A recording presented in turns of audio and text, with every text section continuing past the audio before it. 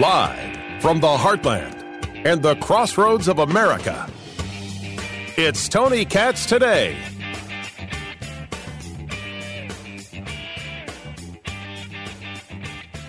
Be fooled by that. It's really strange. It was really strange to me that he chose to bully a stroke victim. Yeah, exactly. Right? Like, he obviously was bullying him. That's Sunny Hostin of The View. And let's be clear, Sunny Hostin is not bright. Sunny Hostin is not an intellectual. Sunny Hostin is not decent. Sunny Hostin is not honest. Couldn't care less what you say about me. We're commenting on this. Of course, it was the debate last night between John Fetterman, the Democratic candidate for Senate in Pennsylvania, and Dr. Mehmet Oz, the Republican candidate for Senate in Pennsylvania. John Fetterman is clearly not okay. And Sunny Hostin expects Mehmet Oz to just not ask any questions. Oh, you had a stroke. I guess you can just have the election. Listen again to what has happened to people's minds when their politics become their identity. Don't be fooled by that. It's really strange. It was really strange to me that he chose to bully a stroke victim. Yeah, exactly. Right? Like, he obviously was bullying him. And, I don't think the people of Pennsylvania or the people in general liked that, because Fetterman raised $1 million after that debate. You mean they had it planned to make sure he got $1 million after the debate to make it a story? Okay. You see, this is the part where Alyssa Farah Griffin should be jumping in and saying, whoa, nobody was bullied, but nope, she won't do that. But what does this actually tell us about how far parties will go in order to ensure their victory? And those who align with them and identify with them, how far they'll go. Well, my gosh, Tony, they won't even admit that January 6th was an insurrection, because it wasn't an insurrection. A riot, yes. An insurrection, no. But anybody who claims that John Fetterman is okay is just a liar and a fraud. Is an ideological, narrative-seeking, possibly psychopath. I know, that's hard words coming from me. Well, what else would you call it? What else could you possibly call it?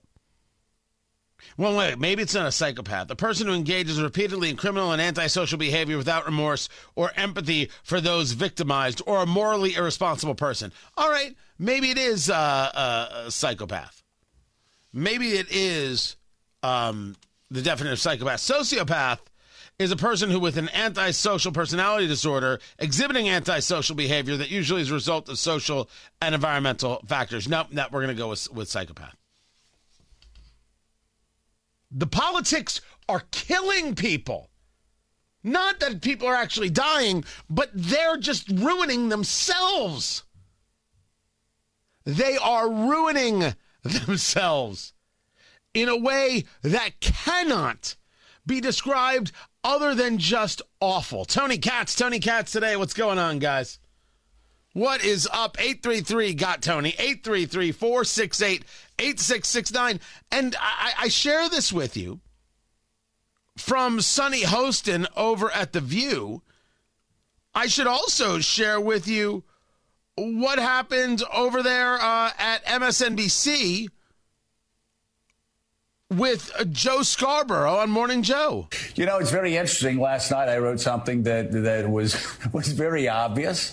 Dr. Oz is very slick guy who doesn't happen to fit Pennsylvania. He made some statements that I know caused great concerns to people in Pennsylvania, especially where, in the words of Charlie Pierce, he wanted the Parks and Recreation people to make decisions on the local level for abortions. I don't know how that's going to play in Scranton. Probably not well. And then you had, of course, Fetterman, who's struggling. He's struggling with the effects of a stroke that he suffered in May. And, you know, I said it's very obvious that he is impaired. His ability to communicate is impaired. It's obvious to anybody who is rational. Why is it so hard for people to say things? Doesn't Sunny Hostin know she's lying to us? And the answer is, of course she knows she's lying to us. She doesn't care. She doesn't care that she lies to us. She's good with lying to us. But understand how deep it goes. Here she is talking about Republican candidate for governor of New York, Lee Zeldin, who, remember, was the victim of a stabbing attack. Somebody jumped on stage and tried to stab him. And I don't think... Well, I'd be happy to tell you the Republican what's interesting plan. to me his plan. Just him. plan. He voted against the ban on semi-automatic weapons. Of course he did. And homicides are up. And I think most people, having been a prosecutor, I know this, they care about violent crimes. They don't care about broken window crimes. They really don't care about that as much. They care about violent crimes. In the last few months, Lee Zeldin was nearly stabbed on stage while campaigning in New York. A bullet came within 30. True. Yeah. He's nearly stabbed, and Sonny Hostin's response is, well, he's hated. No conversation of, we need to dial down the rhetoric. We can't be having that. A shooting that took place in front of his home. Yeah, that's a serious issue. This amped up society we have. And she's like, he's hated. Oh, well. Doesn't matter. Doesn't matter to her if Lee Zeldin got stabbed and was killed in front of his wife and children. She wouldn't care. Because that would mean that the Democrat Kathy Hochul would get a full term as governor. And isn't that the only thing that matters? Man, what these people are telling you about who they are. And what's the expression? Is it when someone tells you who they are, believe them? Well, what they're not admitting to is also a problem, like the border. Griff Jenkins, Fox News, joins us next to discuss what's going on the southern border. Keep it here. I'm Tony Katz. So as this election goes, of course, the subject is inflation. Of course, the subject is how you afford the basic goods. There's going to be a conversation about how you're going to heat your homes in the winter. That's certainly going to be a conversation for the northeastern parts of the United States, where they're already discussing heating oil rationing. But one of the big stories that continues to be a story is this border. And what's been happening, the numbers of people crossing the border, and how it is that somehow after these 2 years of Joe Biden in office, not only has it gotten worse, but any opportunity or any discussion, any moment where it's brought up is met with radical resistance to something we know is an issue. Tony Katz today. It's good to be with you. Griff Jenkins joins us right now from Fox News. You catch him all over the place. You catch him on weekends, and he is doing the yeoman's work along with Bill Malugin about what's going on the border, except Griff was doing it before it was fashionable. Your latest tweet from the other day discusses the fact that Border Patrol had over 227,000 migrant encounters for the month of September, bringing the fiscal year is October to September for the federal government, to 2.378 million people, 98 of those people on the terrorist watch list, and it got dumped out in terms of being newsworthy on a Friday night. So which part of this, Griff, is more shocking, the numbers or the fact that the administration is desperately trying to hide it from the American people by taking it out with the trash at Friday at 11 p.m.? Hey, Tony, it is always great to be with you and your listeners in Indy, and you just put your finger on it. What's most important is the fact that no one wants to talk about it. It's literally as if you were standing next to a burning skyscraper, and the administration says, nah, don't look at it. It's not burning. Never mind. Move on. Look at something else. I mean, this is, and you're right. You're kind in that intro. I have been covering this border since at least 2010. I remember back going out to Arizona when the then Governor Jan Brewer was trying to pass SB 1070 to deputize her local law enforcement because they were seeing large numbers. But when I went down to Nogales and the Arizona border then, Tony, in 2010, some 12 years ago, the Border Patrol people would say, look at this group. There's 35 migrants in it.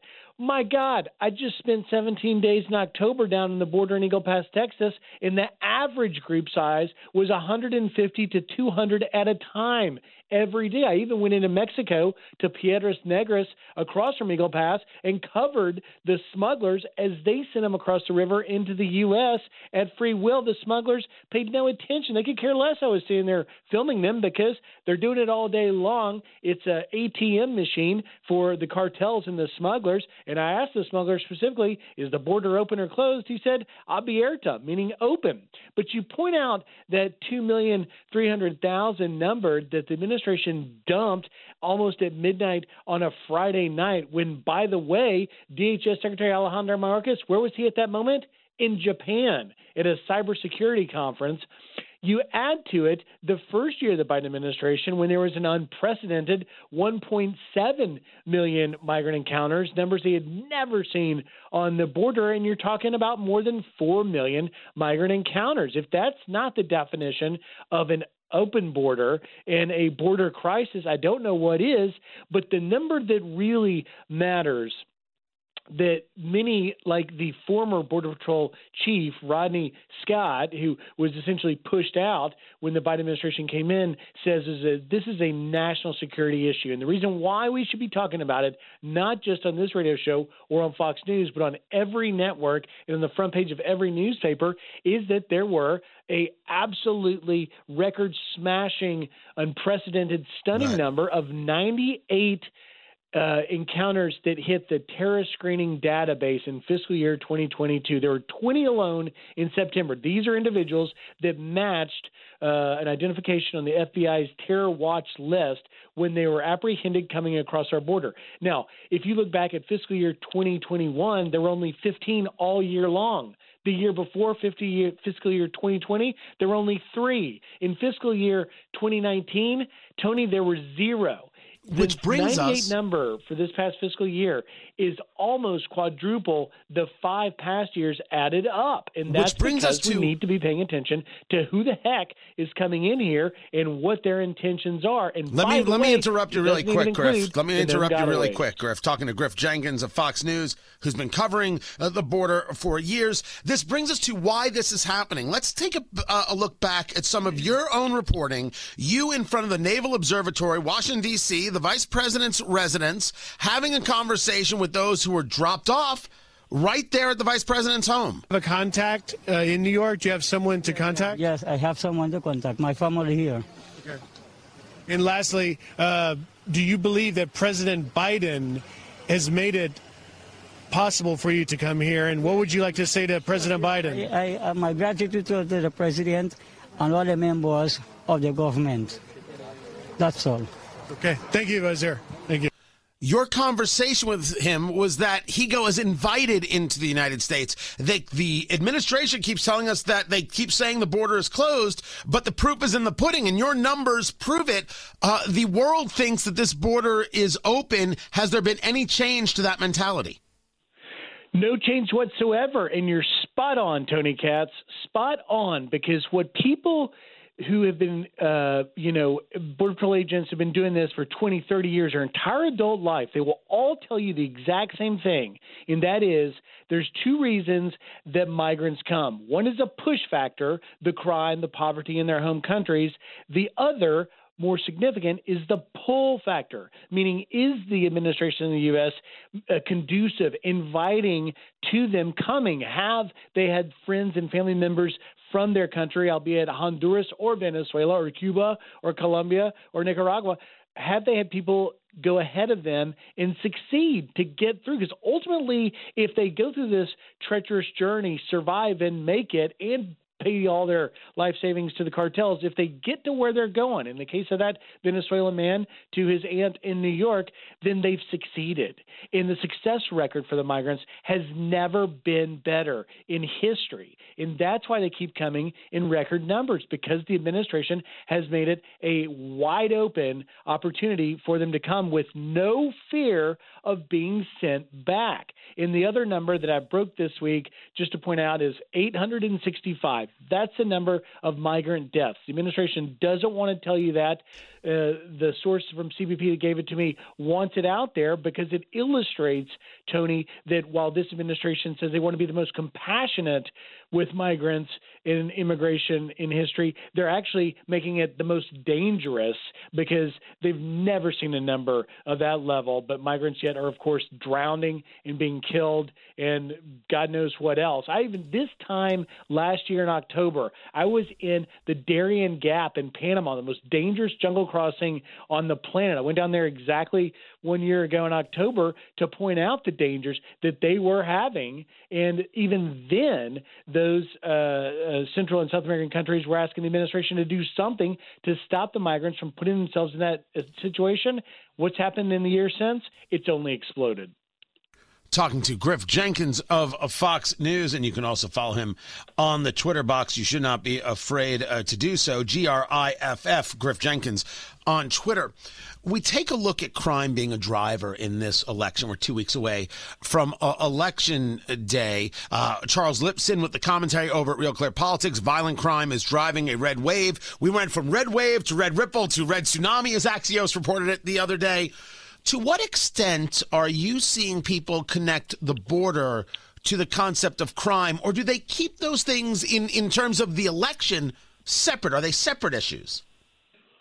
Well, that's a great question. And the answer is that the two belong together because it is ultimately a security issue, and the number of criminal migrants apprehended at our border is also unprecedented. And in fact, if you go on that Twitter, and don't be afraid of the Twitter, as you say, Tony, and you follow the Border Patrol chiefs in Del Rio, in the Rio Grande Valley, RGV, they are constantly posting the migrants who have been apprehended and have outstanding warrants for everything from murder to sexual assault to child sex offenders, and the list goes on. And it's every single day.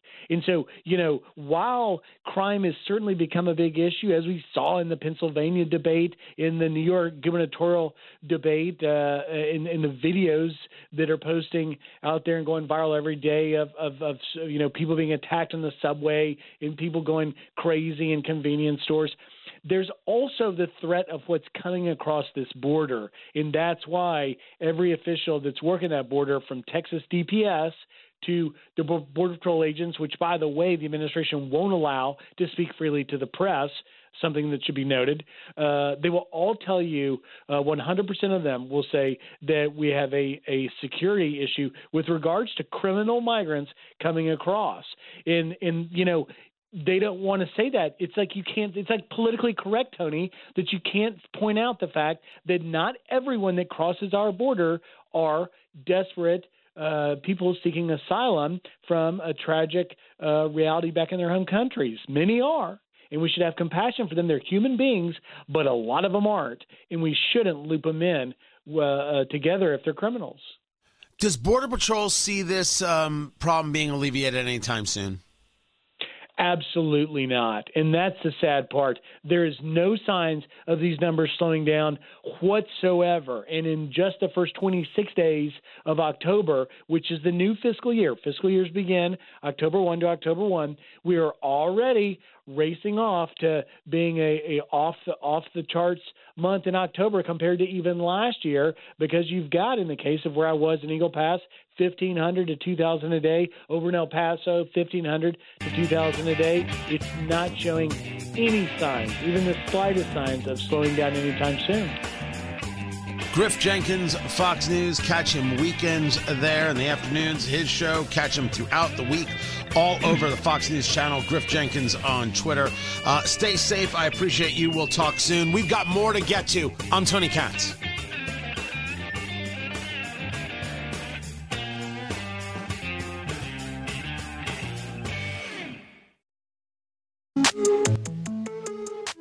And how can a man, with 10 gigantic mansions, has and willing to talk about a willing wage for anybody? Imagine a single mom trying with 2 children, trying to raise with them, realizing making $31,000.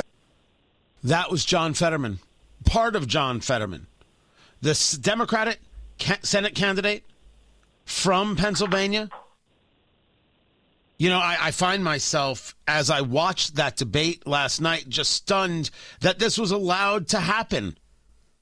The Democratic Party allowed, his family and friends allowed him to take a debate stage. It's clear to the rational mind that John Fetterman is not okay. We've only been saying so for months. He had a stroke in May debating Dr. Oz, Mehmet Oz, the Republican candidate for Senate in Pennsylvania. I'm Tony Katz, Tony Katz Today. It's good to be with you. To have watched that horror show was something else, and it says much about where America is, where the parties are. But there's some other things that took place over the last 24 hours that are equally shocking and stunning. They're just not getting the play. Noah Rothman joins us right now of Commentary Magazine, commentary.org. He is also the author of The Rise of the New Puritans. Find that at Amazon.com or wherever fine books are sold. And before we get to this letter about the war in Ukraine, you, in your podcast over there at Commentary, I believe the headline was, or the title was, "What Did We Just Watch?" So, Noah, what did you watch last night? I watched a abusive, enraging, voyeuristic spectacle in which a person who is in desperate distress was propped up before the country to serve as an instrument of political utility for a party that needs him. No concern shown whatsoever to the man's condition, to his family. Indeed, his family seemed pretty on board with the maltreatment, the mishandling of this recovery. There's a lot of people who think they're making very clever arguments, who need to paper over what everybody with a scintilla of human empathy experiences when they say, oh, John Fetterman's stroke is something that people can relate to. It's empowering. It's inspiring. It's something everybody has experience with, and they're going to find his struggles and his efforts to overcome them inspiring. People with actual experience with people who have suffered a debilitating stroke like this and know that it takes years and years of therapy and treatment to overcome these cognitive deficiencies that you experience, do have this experience, do know what it's like, and do understand that the mishandling of this person's recovery process for the benefit of something so parochial and so trite as a Senate seat for a political party is a disgusting, abusive practice. And everybody who's a party to this and who forced us to watch this last night should be ashamed of themselves. Well, let's take a look. This is Bob Casey, the Democratic senator from Pennsylvania, speaking about this debate. I think that message came through very clearly. I think his answers were very direct. I think there's some real question on the other side about a number of answers where there didn't seem to be a yes or no. But I think John did very well, and I think he understands how people struggle. He understands what working families are up against every day, and I think that came through throughout the debate. Do you think that came through throughout the debate, that John Fetterman made a strong case on any subject? No, he didn't make a strong case on any subject. He couldn't complete a sentence. There was no 10-second consecutive moment where he sounded coherent. Maybe if there's a 3-second moment where he sounded coherent, you can throw that on the morning news shows. But the thing that's going on in the national discourse now is everybody knows what the socially desirable response is. Everybody knows that you're supposed to say, oh, empowering, inspiring. He has the right views on women's rights and infrastructure and working families and all that nonsense. But all this does is force the real conversation about this underground. It's not like anybody is going to stop saying and expressing what their actual experiences and sentiments are around this. They're just not going to do it within earshot of you because they know you are trying to police the discourse. And you have spent the last 2 months trying to explain why this isn't happening. Don't believe your eyes, your ears, or NBC News reporters who describe their experience to you accurately. They didn't bother to explain why this isn't a big deal, why you shouldn't worry about this, why his recovery is on pace, why this is a normal process, why you should subordinate your concerns about his health to other conditions. They bypassed that and instead started throwing brushback pitches at you, just trying to scare you away from vocalizing the observation that all of us comes to. And that's the conversations are still being had. They're just being had underground. They're not being had in front of you and in ways that you can't counter the observations that everybody's going to take away from this, which is that John Fetterman is not capable of serving in the U.S. Senate. You bring up that's a killer. And if you're a Democrat, you should be welcoming these conversations so you could defuse maybe some of the unwanted conclusions that voters are obviously drawing today. They didn't do that. They thought they could sanitize the landscape on Twitter by emotionally blackmailing you out of your own conclusions. And they can't. It's just that they don't have now any way to have any input in that conversation and maybe allay some of your very legitimate concerns. They've ceded that territory entirely. Well, one of the things they did, talking to Noah Rothman, commentary.org, his book, The Rise of the New Puritans, Fighting Back Against Progressives' War on Fun, available at Amazon.com, wherever fine books are sold. You mentioned an NBC journalist. It was Dasha Burns, who said we had this one-on-one interview with John Fetterman a couple weeks ago, and he could not engage in conversation. He could not respond to basic questions in the small talk. And it was journalists like Kara Swisher who said this was nonsense. He was fine with me in our conversation. Maybe this reporter is just bad at small talk. The women from The View in the main did the same exact thing. This cover-up that we saw, this constant cover-up, it's hard to cover up what took place last night, yet you can go to your social media feeds. And Noah, I'm pretty sure at this stage you've been called an ableist a million times for noting, like I've noted, like rational people have noted, John Fetterman's not okay, which is a weird thing to try and deny the voters the right to say. I mean, I don't know how much power they think they have. Like, maybe there's a distorting influence here because if something doesn't happen on Twitter, they don't think it doesn't happen at all. Like, the Associated Press wrote up the mean tweets around Dasha Burns' report. Like, it was a national story, criticism of NBC News reporters. Observations, just relating her observations. It's literally the job description. It was an effort to silence people and to pretend as though these concerns don't exist because they're no longer in eyesight. And it's a truly debilitating thing. Now, I don't know necessarily if this is the end of John Fetterman's campaign. Intellectually, I find it difficult to square the proposition that John Fetterman loses with the idea that the top of the ticket in Pennsylvania, the gubernatorial race, is going to go Democratic by almost 10 points. Very few polls suggest that race is even remotely competitive. Doug Mastriano is a fatally flawed candidate. And if there's not a lot of ticket splitting, John Fetterman maybe crosses over the line. But I also find it hard to square my intellectual failure to comprehend John Fetterman losing with my emotional instinct that there's absolutely no way he can win at this point. I wouldn't be surprised by any outcome, but it requires a lot of ticket splitting. Voters are going to have to be very discerning when they go into the ballot box in Pennsylvania in a week and a half. And, you know, it sort of flies in the face of what we understand to be the partisan pressures that this environment, our political environment currently is typified by. Negative partisanship, a hatred of the other guy, a fear of the other guy drives votes. It doesn't matter. And by the way, both of these candidates on the state debate stage last night, including Mehmet Oz, advertised themselves this way. Mehmet Oz says, I'm going to vote for whoever the Republican Party puts up in 2024. I'm going to vote however the party votes.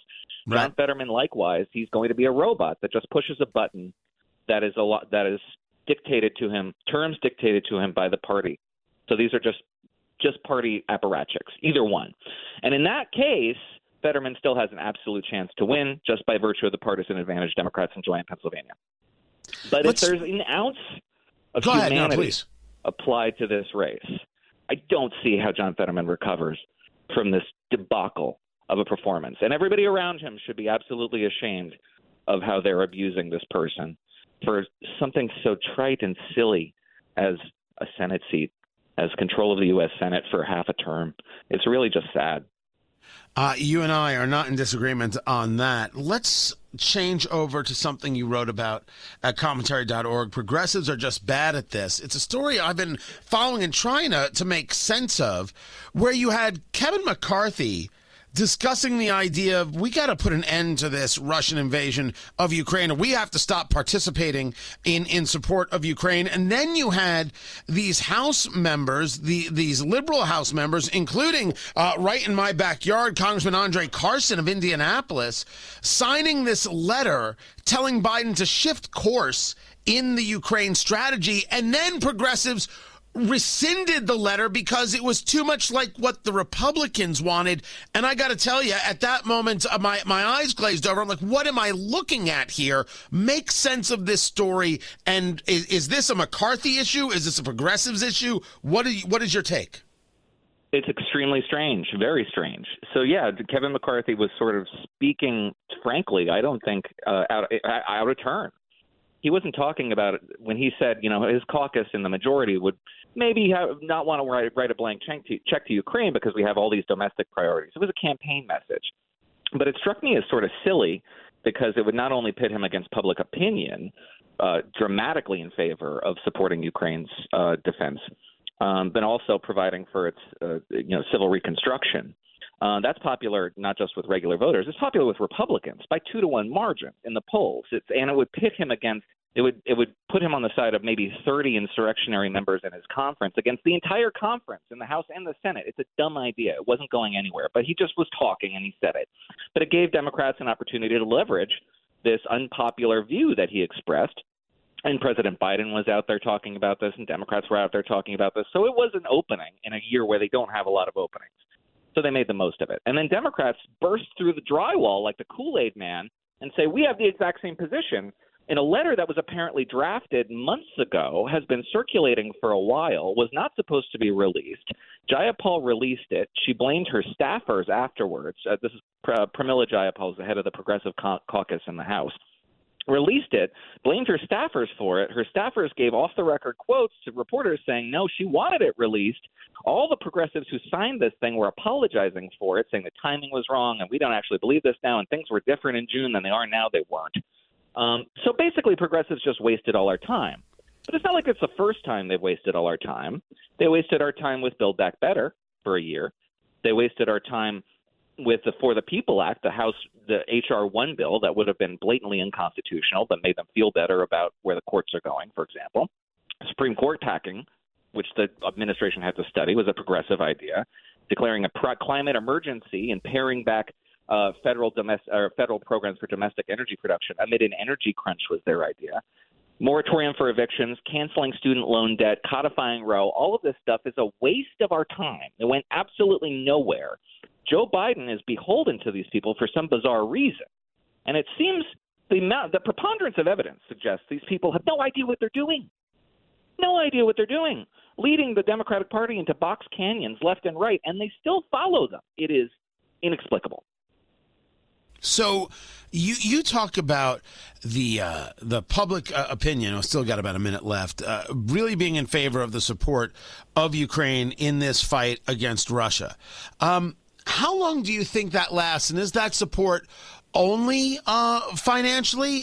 Do you believe? Have you seen anything that shows support in other ways? We hear about rumors of U.S. troops that are going to be doing some trainings in Ukraine. I don't think anybody's in favor of boots on ground. Yeah, I haven't seen any proposal to that effect. So far, all the trainings occurred in Poland. But yeah, I haven't seen any poll that suggests anything other than that the support for the Ukrainian cause is wildly popular, regardless of the fluidity of the situation on the battlefield. It was popular in February when Russia was mounting an invasion on 3 separate fronts and looked very set to win. It was fluid, or it was static, rather. Public opinion has been static over the course of Ukrainian counter advances. It's been static through Russia's nuclear threats. It's been static through half a dozen developments that should have shaken America's faith if America's faith in this cause was shakeable. It does not seem that way to me. There's a very vocal, highly ideological minority on the right that doesn't want American support for this mission to be as static as it is, but it is. There's no poll that suggests otherwise, and even if the polls are off by 20 points, it's still popular. And they're not off by 20 points. So this is a weird quixotic fixation on the part of a very highly ideological minority of Republicans that Kevin McCarthy stupidly gave oxygen to. Stupidly. It was a dumb move. And Democrats were making the most out of it. And then progressives swoop in and do the exact same thing, neutralizing, by the way, the attack on Republicans, because now we have approximately the same minority on both sides, about 30 members, who are discomfited by the prospect of Russia losing this war. Noah Rothman, the book, The Rise of the New Puritans, Fighting Back Against Progressives, War on Fun. Find that at Amazon.com, wherever fine books are sold. And check out his podcast and his work over there at commentary.org. Noah, always a pleasure. More is coming your way. I'm Tony Katz.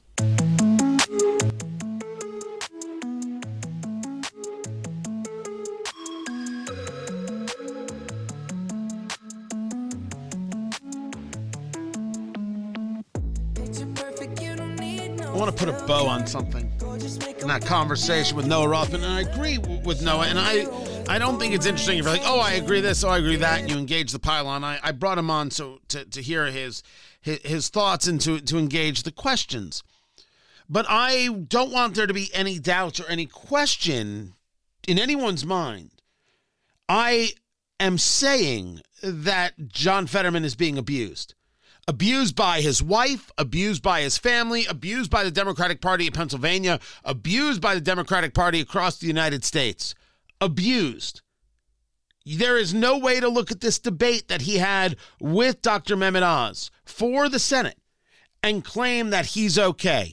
He's not. It's an irrational, ugly, despicable thought put forth by ugly, irrational, despicable people who want power more than anything, who have absolutely proudly stated humanity is meaningless, ideology is everything. I have no respect for them. And I'm here to tell you, when they scream ableism or any other ism, or you can't say this, push them aside. Kara Swisher's not a journalist. She's a propagandist. Disgusting and awful, low rent and low class. You attack Dasha Burns for clearly speaking the truth about John Fetterman's issues. You try and dismiss her. The View dismisses her. Oh, maybe she's not good at small talk. You know better than that, Whoopi Goldberg. You're just okay with abusing people for your power. This is why you're trash. Trash. You don't have to be this way. You choose it. Every single day, you choose abuse. And it's not just John Fetterman. I feel this way about how they treat Joe Biden, because Joe Biden clearly has something wrong with him. And the story they never talk about, which is Dianne Feinstein, the senator from California, who staffers admit isn't the woman she used to be. She doesn't know what's going on around her. She isn't able to keep up with the legislation. Abusing people for power is everything we should not be. I hope people of Pennsylvania don't make a mistake in this election. Keep it here. I'm Tony Katz.